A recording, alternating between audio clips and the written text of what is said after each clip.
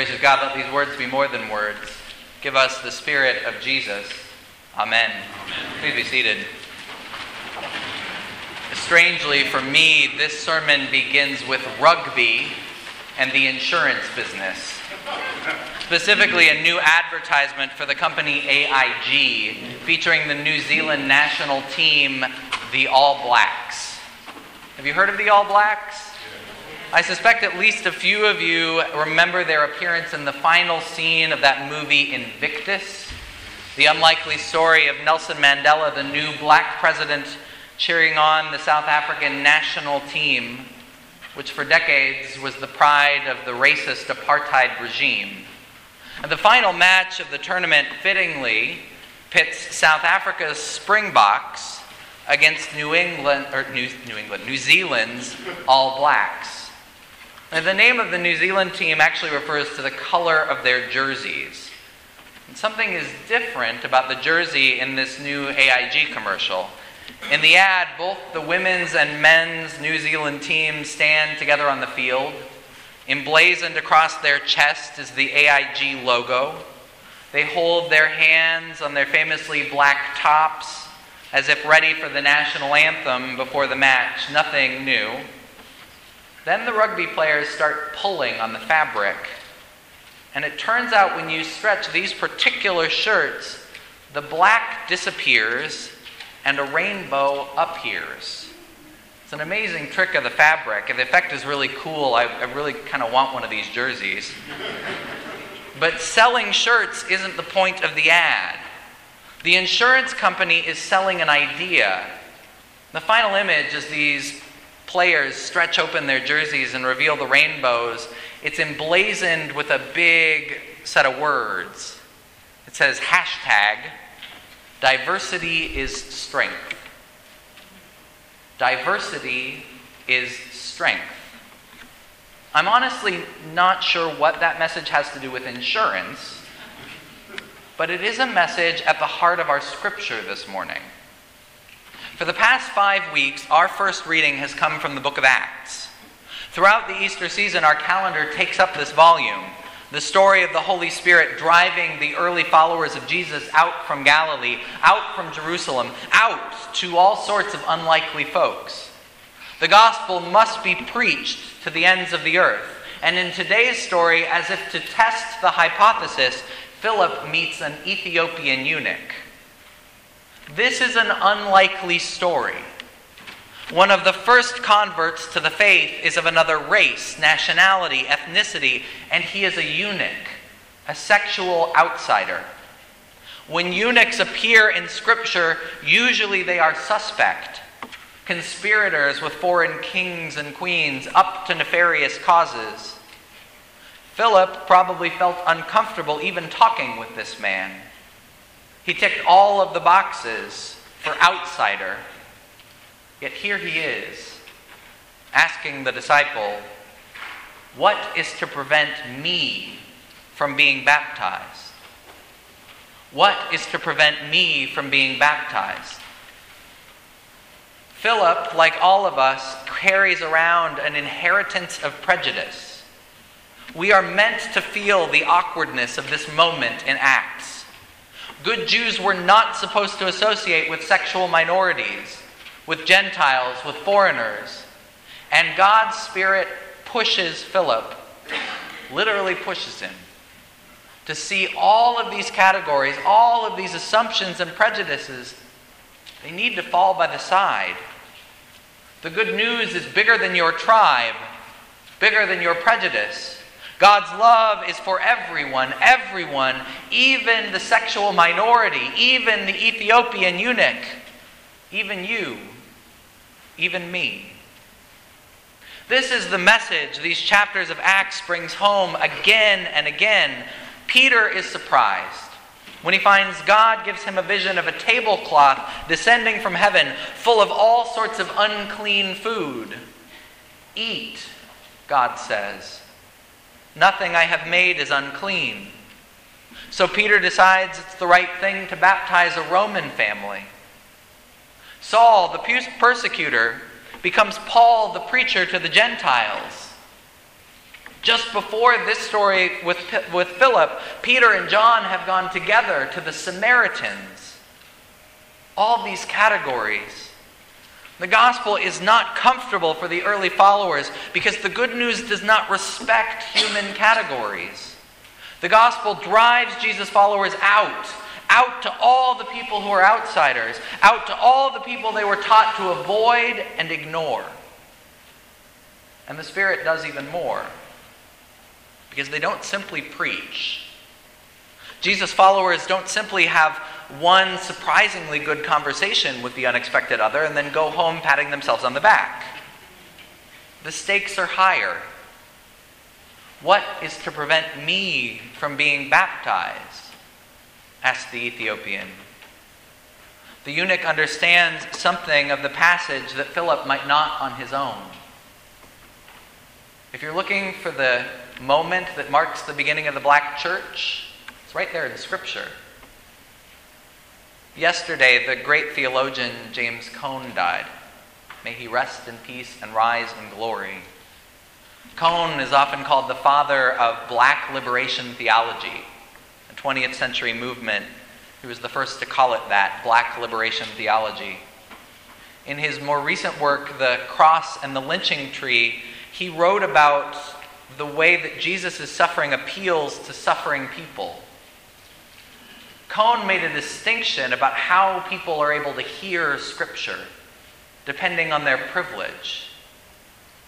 A similar distinction seems to be functioning today. Philip has something to teach the eunuch, but there's a surprise, because the eunuch has something to teach Philip as well. There's a reason the Ethiopian eunuch is meditating on a passage about suffering, at least according to James Cone. Cone says that the cross places God in the midst of crucified people, in the midst of people who are hung, shot, burned, and tortured. The eunuch, the one who has been cast outside, not allowed in the temple, the one who has been excluded, he has something to teach Philip about what it means to follow Christ. Jesus, who chose to be an outsider, who chose to suffer with the suffering, who died outside the city wall. Philip's Christianity is less without the Ethiopian's witness. The theologian and one-time Archbishop of Canterbury, Rowan Williams, has said that through baptism, we are bound together in solidarities not of our own choosing. In solidarities not of our own choosing. In baptism, Philip and this supposed outsider are bound together. In baptism, God says to them both, "You are my beloved children, in you I am well pleased." In baptism, we learn that the distinctions we make between people, sexuality, gender, race, ethnicity, language, culture, class, all those human distinctions matter less than our common humanity, our common identity as God's beloved. Baptism binds us together with all of the wrong people. God challenges us to see our diversity not as a reason to be divided or sorted, but as a source of strength. This last year at Holy Communion, we made a new commitment. At our annual meeting of the parish back in January, we stood together and said that our church is committed to being a beloved community in which people of diverse racial, ethnic, cultural, sexual orientation, and gender identities come together to celebrate our kinship as people who love God and who love the image of God reflected in our neighbors, in ourselves, and in creation. We said we are committed to being a beloved community that is constantly seeking to grow in our relationship with God and each other, and to love and serve our neighbors near and far. We committed ourselves as a congregation to being a beloved community that is always striving to learn and practice Jesus' way of love, especially as he calls on us to break down the walls that separate us and to examine structures of oppression and their impact on our own lives and the lives of others. Call that the beloved community commitment, after the words of Dr. King, the way Dr. King talked about what Jesus called the kingdom of God, the beloved community. I hope that language fills you with a bit of conviction. And I also hope it makes you at least a little bit uncomfortable. It makes me uncomfortable. I believe diversity is strength. I believe this congregation is stronger because of our diversity. I believe St. John when he says in his letter that we cannot love a God we have not seen if we do not love the siblings we can see. Still, the work of examining structures of oppression, the work of talking about histories of hate and exclusion, it is uncomfortable work. Learning about privilege and sharing stories about bias often asks us to be uncomfortably vulnerable. It is hard to stay at a table and learn about your privilege. It is hard to listen to the story of another who has suffered because of prejudice, because of bias, because of the way our society is structured. It's hard to stay at that table. It's also hard to stay at a table when someone is learning about their privilege and they're not doing it very gracefully. Let's face it, that happens in these conversations. Those of us who grew up with privilege are prone to put our foots in our mouth. We're prone to push back in ways that are inappropriate, and we could do a lot better if we listened to the stories of those who have suffered. But it's hard to stay at the table sometimes with people who are resisting. And it's important to stay at the table. God's movement demands that we go there. God's gospel movement today, as it did in the time of the apostles, asks us to act. God binds us together in ways that are surprising, inconvenient, and challenging. But diversity is strength. Diversity is beautiful.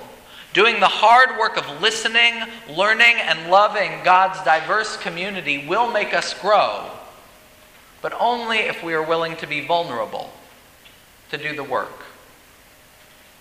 Which brings me to Jesus' words this morning. Really just one of Jesus' words, but it's one that was used 14 times between the letter and the gospel, so it might be important. That word is abide. It is one of the most important words in all of Scripture. Abide in me as I abide in you, Jesus invites us. It's funny, I challenge you to think of a time outside of church, outside the Bible or the hymnal, when you have used the word abide. People used to say, I can't abide that. They don't much anymore. We tend only to use abide in Bible and in church, which is a shame because abide is a great word. In Greek, the word menein, if we're looking for a way to explain the Greek, to explain menein today, to translate abide a bit differently, you could say hang in there. Menein has this sense of hang in there. Translated that way, our gospel would read, hang in there with me as I hang in there with you. My former rector in Washington, Luis Leon, used to point out there's a big difference between hanging in there and hanging on. You hang on with your fingernails. Hanging on is desperate. Hanging in there is something else. Abiding is something else. Abiding takes time, takes settling in, takes seeking to move from being uncomfortable to comfortable. Jesus invites us to abide, to hang in there, to spend time. Don't just hang on. The work of God isn't desperate. It often isn't fast. Hang in. Take the time to get to know someone different, someone whose life story, whose economic background, whose race, ethnicity, language, ability, sexual orientation, gender identity is different than your own. Don't just smile and play nice. Invest. Abide. The work isn't easy. Look, I know, as welcoming as we try to be, Holy Communion isn't the church for everyone. Not everyone is comfortable with an openly gay pastor married to a spouse of the same gender. Some of us miss a musical tradition we grew up in. And while our music department does incredible work, like this Misa that we're hearing today, and they bring incredibly diverse music to our worship, some of us wish we could sing nothing but the old English chestnut hymnody, and others of us miss the old church's gospel choir. Living together, abiding together in a church like Holy Communion, it requires patience and compromise. Becoming beloved community takes time and prayer and sacrifice, and it means that sometimes we'll be uncomfortable. But I believe the work is worth the effort. Like Philip and the other early followers of Jesus discovered, the gospel is bigger than any one of us, bigger than any one identity, bigger than our hometown, our own tribe. To fully see the beauty of God's good news, we're going to have to try and wrap our embrace around the whole of humanity. To fully know the love of God, we have to learn to love, learn to be loved by all sorts and categories of people. All the effort is worth it because every once in a while, we get a surprising glimpse, maybe even in a rugby commercial. Through the darkness, a rainbow appears. We get a glimpse. God's love is so broad, so deep, so high. God's love embraces each and every one of us and challenges us to abide, to embrace one another across all those differences, because God is love. Amen.